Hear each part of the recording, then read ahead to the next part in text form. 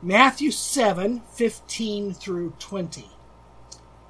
Beware of false prophets who come to you in sheep's clothing, but inwardly they are ravenous wolves. You will know them by their fruits.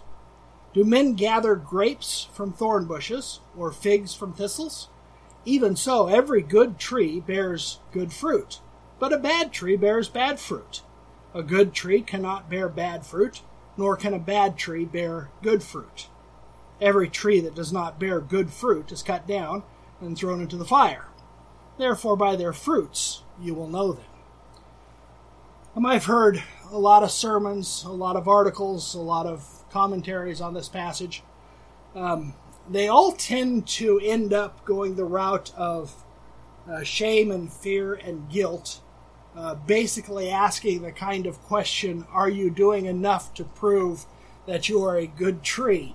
And somewhat missing Jesus' point. The idea of make sure you're doing enough good works and cooperating with the Holy Spirit, otherwise Jesus might come, find you unprepared, and cast you out forever. That interpretation's actually been used from the beginning by wolves in order to terrify the sheep and keep the sheep under control. But if we look carefully at the examples, Jesus is talking about far more than outward behavior. He's talking about inward character that manifests itself in outward behavior. The first example he uses is from the animal kingdom, wolves and sheep. A wolf comes dressed as a sheep, looking just like a sheep. But inward, they act like wolves because they're ravenous. You can't change the character of a wolf by putting a sheep's pelt on him. He will still continue to act like a wolf. And wolves only have one goal. They want to be in contact with as many sheep as possible, and if they can remove the fear from the sheep and convince the sheep that they're very nice and kind and polite, godly people, the sheep will bare their throats for the wolves and end up being devoured. Because we've lost sight of what Jesus is talking about here, we have ended up throwing a great many sheep to the wolves.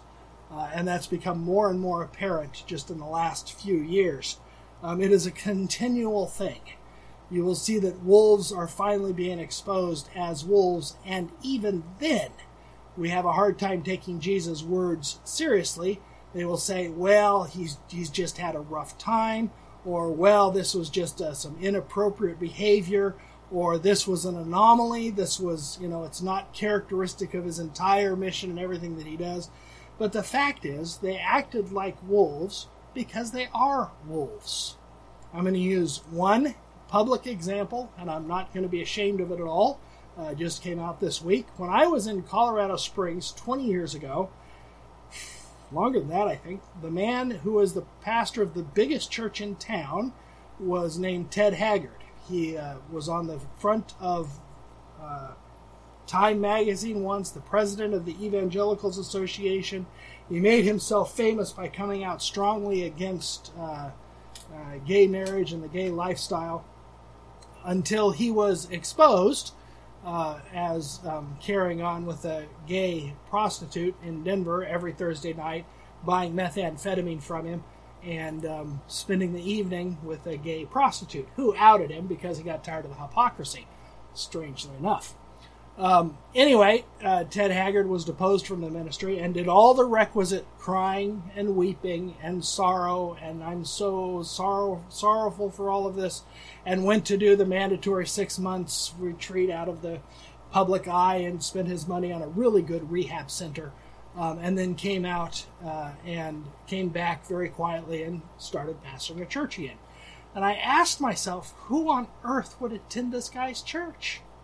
Well, a lot of people, as it turns out. Anyway, yesterday I read that Ted Haggard has once again been accused over the years of molesting the male children in his church using methamphetamines.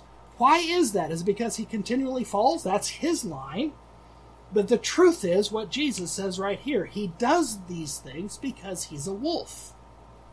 And because the church will not apply this except to the others, we as Reformed people are very comfortable with saying that those people over there are wolves.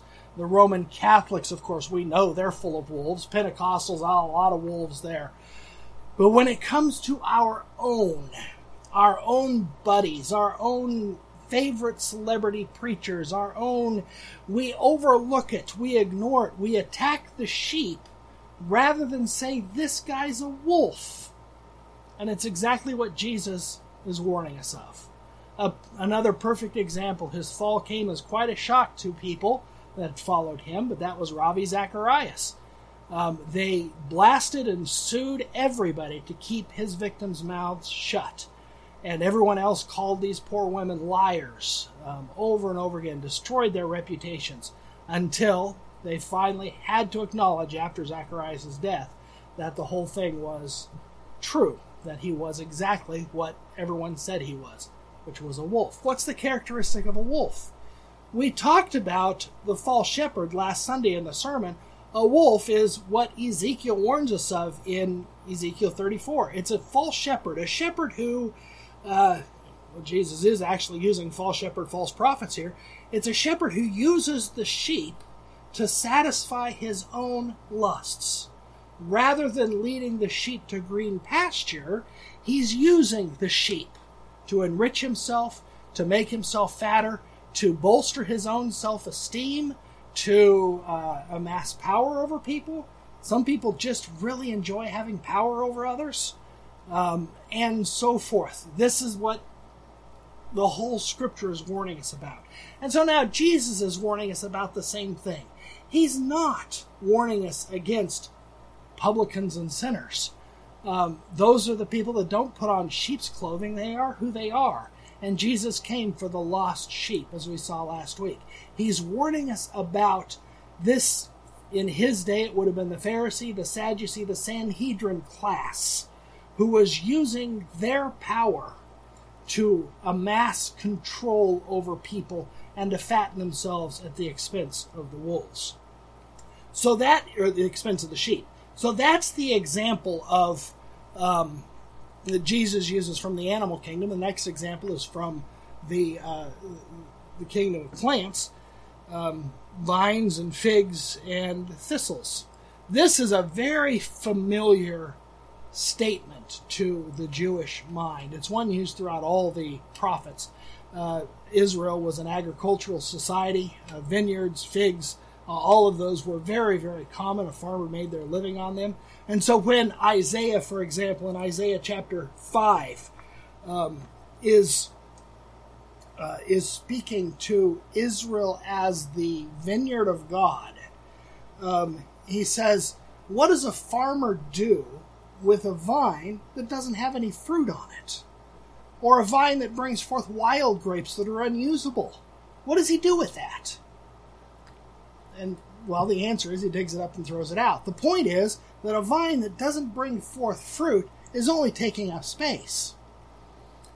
And the solution is not, now you guys better get busy and go out and start producing some fruit. How on earth do you do that? If the thistle's a thistle, it's not going to bring forth fruit. The fact is that every vine in the history of the world from Adam on has not brought forth fruit. And so God, even though he did everything that he could to the vineyard of Israel, he even said, what more would I do to you that I haven't already done? Was it my fault as your husbandman that you didn't bring forth fruit? And the answer is, of course not. It was Israel's own fault. They were the wrong sort of vine. It's a matter of character. What is in the heart comes out. This is the point that we have to see very clearly, or we're going to miss the whole point of the gospel. We tend to look, whenever we get afraid, and we start wondering about whether God's going to bless us as a nation, as a society, as a family, whatever it might be, what we start doing is we start looking at scapegoats. Find the reason why God isn't blessing us and then remove them. And then that'll... Shirley Jackson touched on this in a great short story, The Lottery. If you haven't read it, you should read it. It'll depress you. An excellent short story. Remove the scapegoat, stone it to death. and then God will give you the blessing. And so you start looking for the scapegoat. The problem is, we start to think that then what we have to do is we have to force people to start bringing forth the right sort of fruit so that God won't punish us. And so then the right sort of fruit becomes those things that me and my tribe approve of, and the wrong sort of fruit is those things that you and your tribe do.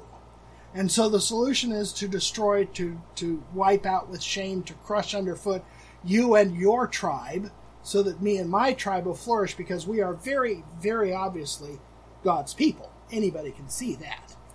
But the problem is, here's the problem with the example of the vineyard. The vineyard didn't bring forth fruit. God himself tended Israel. They had the best of the prophets, the best of the kings, the best of the priests, naturally speaking. They had everything. And what did they bring forth? Hatred, strife, adulteries, fornication, witchcraft, and all of the above. So God, very justly, could have destroyed all of them. And he could have created a whole other race under Adam. But God is merciful, and he had a different plan. Before we get to that plan let's look at the fruit, then, that God requires. What is this fruit? It's very often you will see, I read today about the fruit of correct doctrine. None of this postmodern garbage. All this correct doctrine, we got to be firmly established on the truth. But let's let Scripture itself tell us what the fruit is. Of course, when we talk about fruit, we immediately go to Galatians 5, the fruit of the Spirit. And then we'll see why this stuff can never come by law. How do you command love? I've used that example before. You can't command someone to love any more than you can command a fig tree to bring forth a thorn or a thorn bush to bring forth a grape. Love flows from hearts that have received love. Love flows from renewed hearts. But we can't mistake this and say that then God doesn't require love, since it's impossible for natural man to love God. God's requirement of love is still absolute. He still requires exactly what he created man to do. And thus, even Jesus said, you shall love the Lord your God with all your heart, with all your soul, with all your mind. And you shall love your neighbor as yourself. Now, everybody go and do that. You see what the problem is? Or the next one, joy. Joy is a requirement. God tells the church, sing and rejoice, O daughter of Zion, for behold, I am coming and will dwell in your midst. Do you take joy in the fact that God is dwelling in our midst, even though in all the pain and all the turmoil and all the grief that we have on this earth?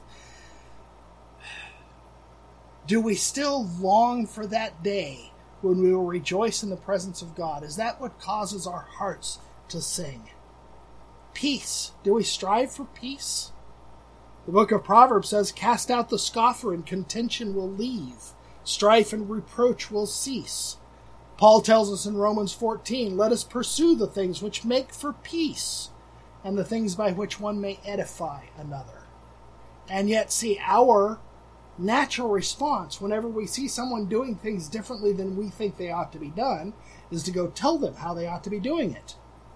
Are those the things that make for peace? Are those the things that edify one another? Patience. Patience is seen in contrast to pride. In Ecclesiastes chapter 7, Solomon says, the end of a thing is better than its beginning. The patient is in spirit is better than the proud in spirit. The proud in spirit is always looking back to everything they've accomplished. The patient in spirit is looking forward to what God is accomplishing. It's an interesting contrast, isn't it? Gentleness. Isaiah says of Jesus, a bruised reed he will not break, a smoking flax he will not quench. He will bring forth justice for truth. And here's, I think, where a lot of the people in my tribe, in my upbringing, in my reformed circles, we are so quick to stamp out any smoking flax. We are quick on the guard. We have correct doctrine OCD. We're like Monk. We walk into a room, and if everything's not exactly in order, he can't concentrate on anything else. So, walk into any Reformed church and try saying the word potluck and watch people's heads as they go, pot providence! Because they're so terrified that you might actually be worshiping Lady Luck if you say the word potluck, that they have to correct you. A bruised reed he will not break. What happens to people with their struggle for sin? Can they actually confess that to their pastor, to their elders, the things that they have gone through? Can they trust their brothers and sisters with that? Or are we just ready to crush someone underfoot? The fruit of the Spirit, the fruit that God is pleased with, is patience and gentleness. We looked at this last week. The false shepherds were one that, according to Ezekiel, they have ruled over the sheep with force and cruelty. And so they were all scattered because there wasn't a shepherd. What happens when the wolf is in charge of the flock? The sheep scatter. What happens when the false shepherd is ruling over the sheep with cruelty and force? The sheep scatter. The word we use for that today is deconstructed. They're trying to make sense of their faith because everything they thought they believed in has been crushed because they've been ruled over by a wolf, or ruled over with force and cruelty by a false shepherd. Diane Langbird said the biggest mission field right now is the traumatized. She's exactly right. But we've got to first figure out what gentleness means before we can minister to the traumatized. Goodness. Proverbs says, the desire of the righteous is only good, but the expectation of the wicked is wrath. Faith.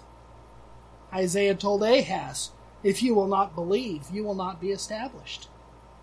A faithful man is a man who's established. His feet are on solid ground. A faithful woman is one who knows her Savior and knows who he is and has solid ground to stand on, and it pours out of her. Faith is believing what God says and trusting in his promises. And faith always leads to meekness. Meekness is an interesting word. It is a fruit of the Spirit. It's an interesting word because literally what it means is someone at the bottom of the power chain. Whatever the power chain, whoever's at the bottom. So it's oftentimes in Hebrew, it can be translated poor, it can be translated afflicted, it can be translated oppressed, abused, outcast, meek, humble. That's what it means. We get this turned around because we have this weird view of the word humble. It comes from, you give somebody a huge award, and what do? They stand in front of everybody and say, I'm so humbled that you all think I'm wonderful. Well, that's a different word, humble, than what the Scripture is talking about. For us to say, oh, I'm so humbled, means that we don't know what humbled means. Humbled means you are in a position where you have no strength, no power, the wicked are crowing over you. Humbled means Hezekiah in Jerusalem surrounded by Sennacherib's taunting army. Humbled means laying flat on your back naked while the plows of the wicked are driving over the top of you. That's Psalm 129. Humbled means no strength, no one will listen to you, no one will pay attention to you. That's what the word literally means in the Hebrew. Metaphorically, as a fruit of the Spirit, it's when God removes away all of our strength and all of our confidence in the flesh so that we will learn to trust in Him alone. That's not something you can put on. That's something that's taught in the fires of affliction. That's something that's taught in the nights of despair. Psalm 138, though the Lord is on high, yet He regards the lowly. There's that word again, anan. Isn't that an interesting thing? The Lord is on high, but He looks at those people that can't get anybody to pay attention to Him at all. The ones who have filed police report after police report and it just gets buried in the basement. The one that doesn't have someone with the video cameras rolling while they've been beaten. All of those people that can't get any help on earth. The godly ones, whether they've gone through that or not, they will go through that spiritually. where all of their hope in themselves is removed. That's what meekness is. It's having no confidence in the flesh, so that you might know Christ in the power of the Reformation, the power of his resurrection. Meekness leads to self-control. I've restrained my foot from every evil way, the psalmist says. Proverbs 10, the multitude of words, sin is not lacking, but he who restrains his lips is wise.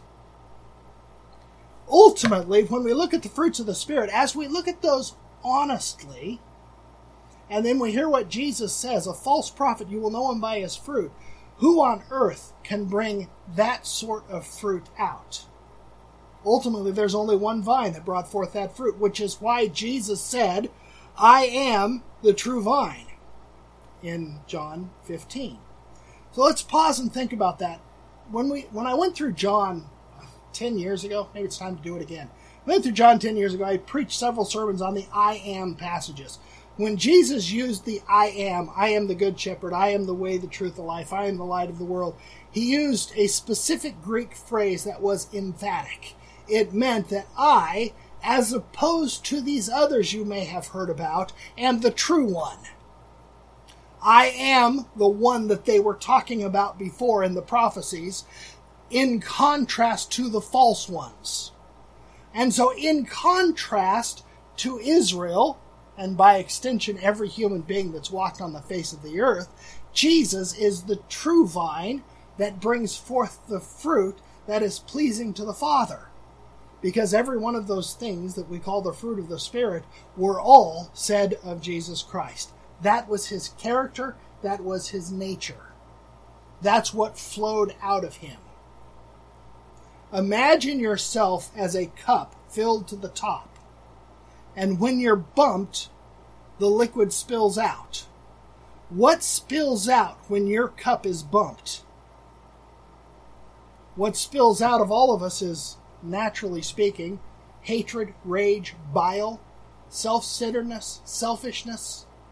What spilled out of Jesus when his cup was bumped was love, joy, peace, long-suffering, gentleness, goodness, faith, meekness, temperance. Because it wasn't an act with him. It was who he was. I am the true vine. But he didn't stop there. He said, every branch in me will bring forth fruit. And I think I've talked about this before, so forgive me if I'm saying this twice, but I love this. Verse 2 of John 15, he says, every branch in me that does not bear fruit, he takes away. And at first, I thought of that as being terrifying, and then somebody turned me on to the Greek phrase that's translated there, takes away. The other translation, it's actually in the footnote of the New King James, is he lifts up. It's the same word in Greek. You have to look at it from the context. A branch in Jesus that's not bringing forth fruit needs to be lifted up. That's what Jesus is talking about. Now he says if the branch doesn't abide in me, it's going to wither and die, and then it's going to be thrown into the fire. If we start saying, oh yeah, I got to start bringing forth good fruit, then you're not abiding in Christ. And your branch is going to wither and die, and it's going to be thrown into the fire. More on that in a second. But here, Jesus as the true vine, every branch in me that does not bear fruit, he lifts up. Every branch that bears fruit, he prunes, that it may bear more fruit. You see what he's saying?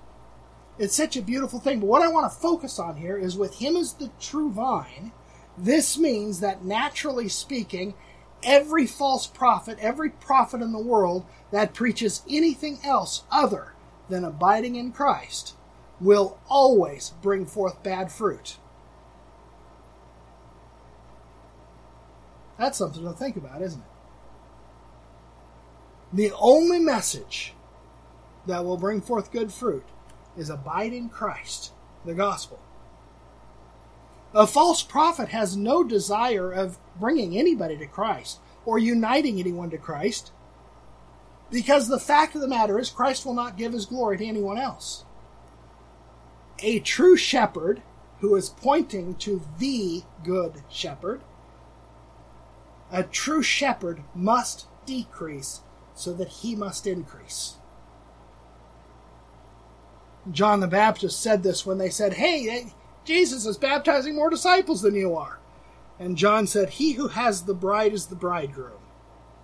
The friend of the bridegroom who stands and hears him rejoices greatly because of the bridegroom's voice. Therefore this joy of mine is fulfilled.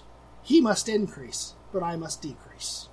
There the figure of the bride and the bridegroom together in this unity, in this bond of love, Jesus and his church, pictured in the Song of Songs and pictured in the glorious marriage bed, this coming together of one flesh. It's the same thing from another angle of abiding in Christ. It's the union of the Holy Spirit where his life becomes our life. And the true shepherd, like John, seeks for all of his sheep to be united to Christ. And to do that, he cannot unite them to himself. Calvin has an interesting thing. Calvin, on that passage, he says, he who marries a wife does not call and invite his friends to the marriage in order to prostitute the bride to them. So how much worse is it when a minister views the bride of Christ as a prostitute to be taken to satisfy his own lusts? And what will God think of that? Christ does not call, Calvin goes on to say, Christ does not call his ministers to the office of teaching in order that they might claim dominion over the bride, but so that they might lead the bride to Christ. And if one thing characterizes this age more than anything else, it's ministers having dominion over the bride of Christ. And that's an affront to God himself. Unless one abides in the vine, one cannot bring forth the fruit that delights God. So, a false prophet, then, how will you know them? You will know them by their fruits. He might speak great and swelling and wonderful words. He will still be a sinner. But I want to clarify what this means about him bringing forth fruit, because there will come a time in every ministry, because God himself does it, where the prophet is tested. The prophet is tested, are you going to follow the Lamb wherever he leads, or are you going to be a sheep and be a wolf and devour the sheep you've given to your care? You're going to be tested, and the fruits will then come out. The works of the flesh. Paul contrasts the works of the flesh with the works of the Spirit. We know that. We're going to talk about the testing in just a second, but let's first look at what the works of the flesh are. The works of the flesh come when we don't abide in Christ. When we're not approaching God by faith in Christ alone, but we're approaching God with our own works, our own wisdom, our own tribe, our own culture, and all of this goodness that we think we might have. What actually comes out of that is adultery and fornication, uncleanness, lewdness, idolatry, sorcery, witchcraft, all of those sorts of things that we use to control and domineer over other people. That's what always comes. When the Reformers talked about the marks of the church, oftentimes in Reformed churches that's minimized to saying, well, yeah, we practice excommunication, it's a mark of the church. That isn't what they meant. The medieval church practiced excommunication. It wasn't that they meant. What they meant was this. Are there the fruits of the Spirit in the congregation? Is the congregation growing in love and joy and peace and patience and gentleness and goodness and faith and meekness and temperance? Because those are the marks by which Christ's church is known. Not only the word and sacrament which unite us to Christ, but then the fruit that flows from that. The medieval church was based on a system of power, degradation, shame, and guilt, and therefore it brought forth the fruits of the flesh, everything it was trying to avoid. But they sowed to the flesh, so they reaped corruption. In a controversial statement, which I will make right now, that's the problem with Christian nationalism. Christian nationalism can only be built on a foundation of flesh, because it depends upon power and money and politics. And so it can only bring forth the fruits of the flesh. because only abiding in Christ will bring the fruit that is pleasing to God. The government has an important role to restrain wickedness and to promote good works. That's what Paul says, give him the sword. Let him do it. It's not the kingdom of God. We as believers promote the kingdom of God, which is uniting people to Christ so that they can bring forth good fruit. Our churches are full of false prophets that are devouring the sheep because we let them. Because we go to them thinking that they are somehow going to overcome our flesh by sowing more to the flesh. So how can you tell? Remember, this whole passage is how can you tell the difference between a false prophet and a true prophet? Well, a true prophet is united to Christ. Therefore, there's going to be the preaching of the word, the sacraments, and the works that will be evident. Love, joy, patience. How does he respond when you ask him a question after the service? Does he feel threatened and revile you? How dare you question me? How does he respond when you need to talk to him about a very, very deep issue that you're having? But there will come a time in every prophet's life, every pastor's life, every ministry, every church, where they will be tested, where their fruits will be revealed for all to see. Recently, what that one has been is called the Church 2 movement, where there have been countless women that have come forward and said, I reported this to the pastor, and they made me sign a non-disclosure agreement. They paid me under the table. They shut me up. They would not let me speak. See, the test came, and they proved that they didn't care for the sheep. They were wolves, and always had been. You can see the wolves on social media, ravaging, devouring, crushing, using their words to destroy. Those who revile others, mock and scornfully use others, abuse and drive away the sheep. Who won't sit down and talk to the sheep about concerns they have. What do you do when one of the sheep comes to you and says, by the way, the elder in your church, who's the biggest supporter of your new building program, has been molesting his wife and children for years? What do you do then? This is when you will know them by their fruits. The true character must come out. You cannot forever pretend to have the fruits of the Spirit. They will be tested. What happens when they're tested? That's the question. And this is why we abide in Christ. We don't have the strength, and we know that. So we abide in Christ. Abiding in Christ means what Paul said. We have no confidence in the flesh. We unite ourselves more and more to Him and to His strength by the power of the Holy Spirit. We properly examine ourselves, not being afraid and fearful of what we're going to find, but bringing it to Him for cleansing and healing. And remembering this, abiding in Christ is not this big trick. It's just this. Jesus said, if an evil father gives good gifts to his children, how much more will your Father give the Spirit to those who ask? Simply asking for wisdom, asking for strength. And then because we know our Father is good, we can believe Him when He says, I will provide all that you need, for you have a very powerful Savior. A wolf is not interested in a very powerful Savior. A wolf is interested in establishing a name for himself. That's a different thing. Christ has never promised that we're going to build huge churches and huge buildings and huge building programs. In fact, one of the